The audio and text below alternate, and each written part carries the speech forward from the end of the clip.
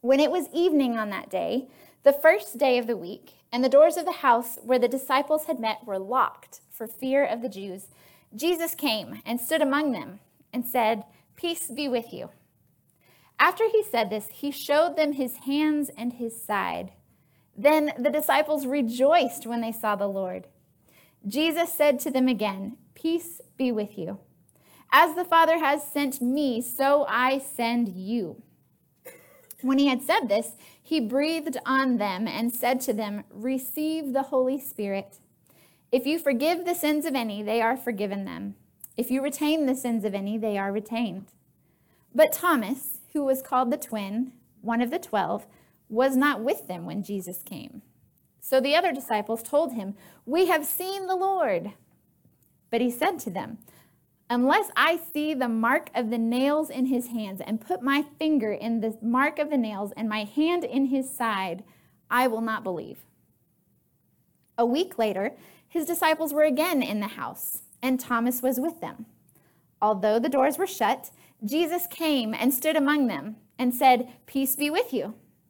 Then he said to Thomas, "Put your finger here and see my hands. Reach out your hand and put it in my side. Do not doubt, but believe." Thomas answered him, "My Lord and my God." Jesus said to him, "Have you believed because you have seen me? Blessed are those who have not seen and yet have come to believe." Now Jesus did many other signs in the presence of his disciples, which are not written in this book. But these are written so that you may come to believe that Jesus is the Messiah, the Son of God, and that through believing, you may have life in his name. This is the word of God for the people of God. Thanks be to God. I love this little glimpse that we get into the life of the disciples. And of all of the disciples, I think Thomas is one of my favorites. I think he gets a bad rap sometimes, right? Doubting Thomas, we call him. But I like to think of him instead as double-checking Thomas, right? Or verifying Thomas. Just making sure Thomas, right? Thomas is the skeptic of the group. Every group needs a skeptic. You know, in most relationships, you'll realize there's usually one who believes pretty easily and then one who questions everything, right? I married the world's biggest skeptic. Okay, so in our relationship, I am the believer, but Tim has to question everything, right? He takes things at face value. He never takes things at face value. He always has to ask. I will trust somebody until they give me a reason not to. Tim is the opposite. He doesn't trust anybody until you give him a reason to. We balance each other out that way. But here in Scripture, we see that what Thomas is really asking for is proof, right? And to be fair, he's only asking for what the other disciples already experienced, right? They already got to see Jesus' resurrected body. Thomas just wasn't there the first time around when Jesus showed up, so he missed it, and now he wants to see for himself. And you know, he's not the only disciple who is a fact-checking, verifying disciple, right? When the women came from the empty tomb and first told the disciples, what was the first thing they did? Jumped out and went to the tomb and verified that it was empty, right? So that's all that Thomas is doing, right? He's just verifying. He's just asking those hard questions instead of accepting the situation as someone else has told it to him. He wants to experience it firsthand, right? He wants to know for certain. He wants to navigate his own way through his skepticism, through his doubts, by asking these questions. Fortunately for us, doubt is not a sin, right? Skepticism is not a sin. Nowhere in Scripture have I ever read, "Thou shalt not doubt," right? Or "Thou shalt not question." Now, I have read the phrase, have faith as we're following God. Do not fear. Peace be with you. And the phrase that we should press on and run the race that God has set before us. Last week, we got to celebrate Easter. We got to celebrate the resurrection of our Savior. We got to celebrate the empty tomb. Hallelujah. Last week, Easter Day, marks that linchpin in the Christian calendar, the day on which every other Sunday hangs, right? We are an Easter people. It's why we show up every Sunday morning, that we get to live into this resurrection, accepting Christ's forgiveness and mercy that was given on the cross, that was poured out in his blood. But the story doesn't stop right there. You know, a lot of Christians, that's the end, right? The tomb is empty, yay! And that's true. But there's more, right? Jesus comes back, gives some more instructions, right? You know, when we give our hearts to Jesus, he doesn't just ask us to leave our brain behind, right? Jesus doesn't just want our heart. He wants the whole total package, the heart, the brain, the body, and all, right? Jesus doesn't ask us to stop questioning, to stop thinking, to stop wondering, to stop seeking God's truth in our lives. Thank goodness. Just because we give our heart to Christ doesn't mean we shouldn't also give God our brain. Don't check your brain at the door. This is a phrase I say often. When you're coming into the church, when you're encountering scripture, don't check your brain at the door. I say this especially to our confirmation classes. I've had the joy and the privilege of teaching confirmation to our young folks over many, many years in my lifetime. And it's one of the favorite things that I get to do as part of my job. It's this really great process, basically this class, where we get to go over all of the major aspects of our faith, right? We get to talk about baptism and the sacraments. We get to talk about how God is a triune God. We get to learn and grow and ask those really deep questions.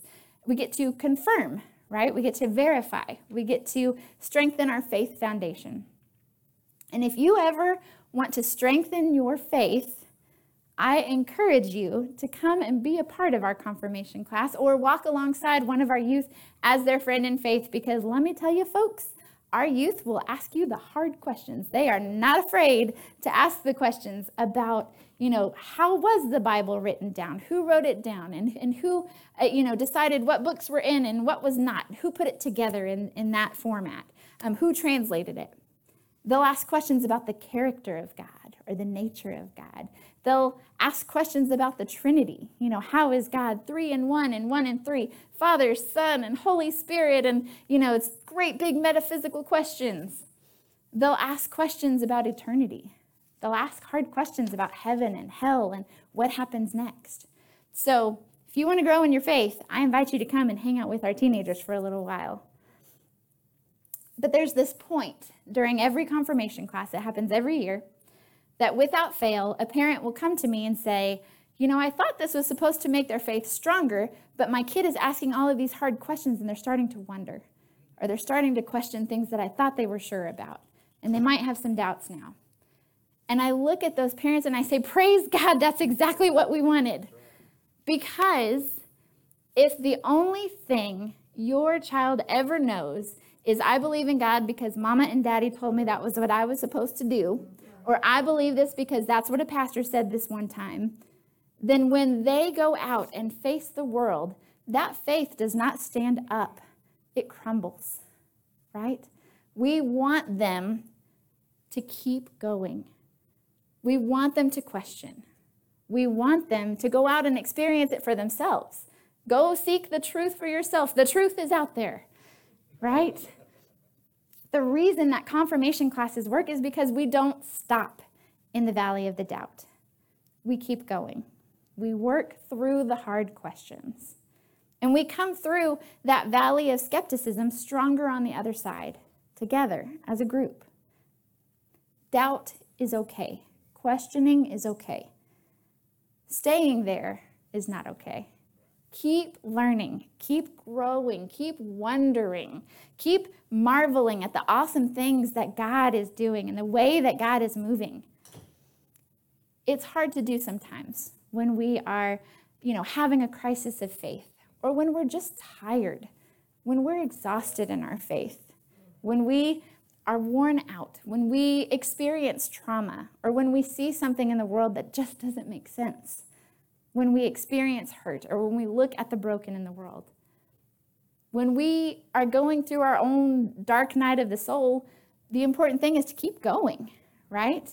There's this really great quote by Winston Churchill, although he never actually said it, I don't think, it's, when you're going through hell, keep going.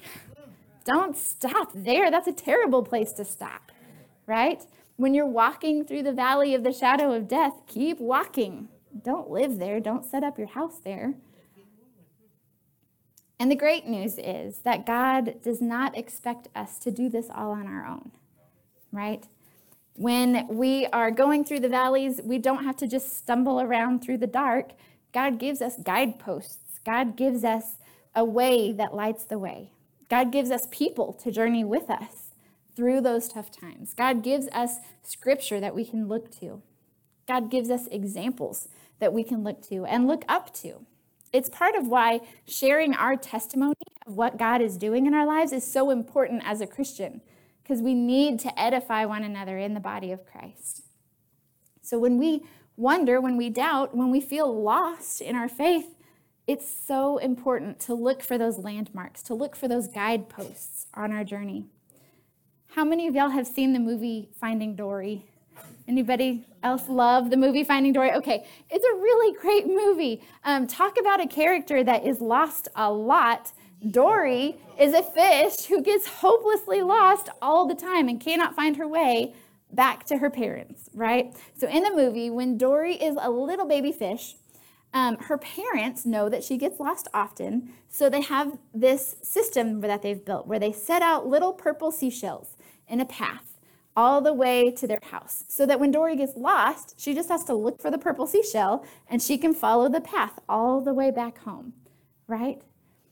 And surprise, surprise, in the movie, Dory gets lost as an adult. She goes on an adventure. She finds Nemo, right? And in this sequel to Finding Nemo, there's this really beautiful scene where she remembers the purple seashell and she sees it, and she finds that at the end, her parents never stopped setting out purple seashells for her.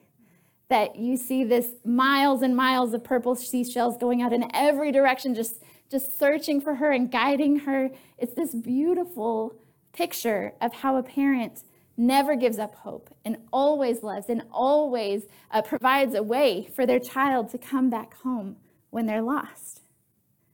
In the same way, our heavenly parent sets out those purple seashells for us and sets out those guideposts for us when we feel lost. God puts out those examples and those people and those miracles for us to follow in our faith until we can come to a place of belief again, until we can come to a place where we're secure in our faith again.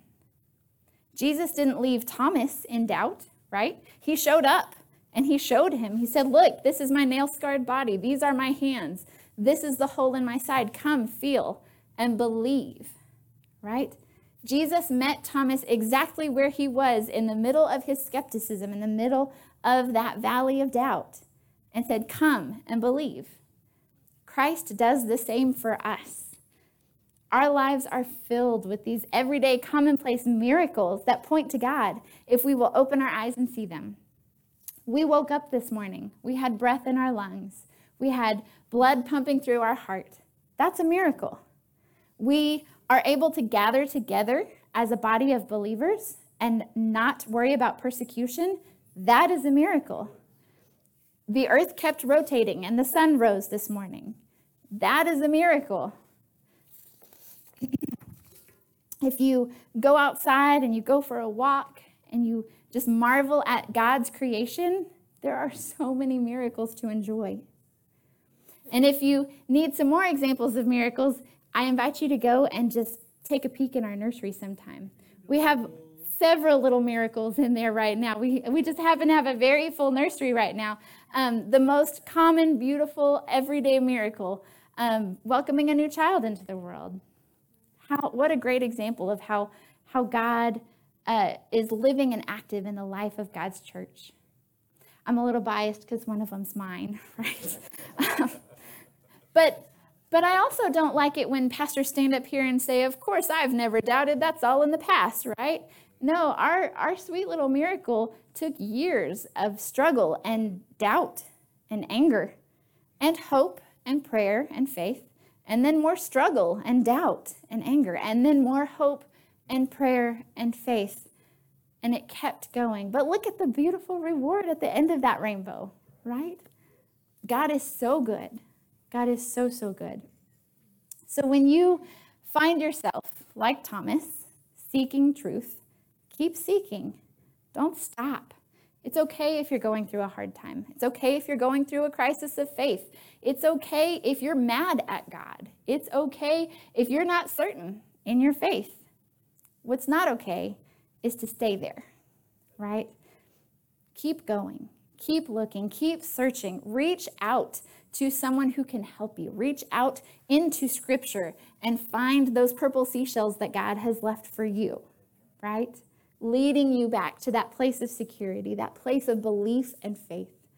Because when we finally do come out on the other side of that valley, we come back with a faith that is stronger than the faith that we had before. We come back with a faith that can stand up to the questions of the world, to the brokenness of this world, that can make a difference in this broken world that we have. We'll have a faith that's been refined by fire, that can stand up to the hardest of hardships. So as the band comes back up, I invite you to pray with me as we seek that faith together as a church body. God, we invite you to journey with us in our valley of unbelief, to journey with us as we continue to seek you, God, no matter what place we're in, whether it's a valley of doubt or whether we are absolutely standing on the mountaintop, sure of our faith, God. We ask that you would point out to us those everyday miracles, those purple seashells, those guideposts along the way, so that we can become even closer to you as we continue to walk, as we continue to grow, as we continue to learn, as we continue to seek you in our faith. In Jesus' name we pray. Amen.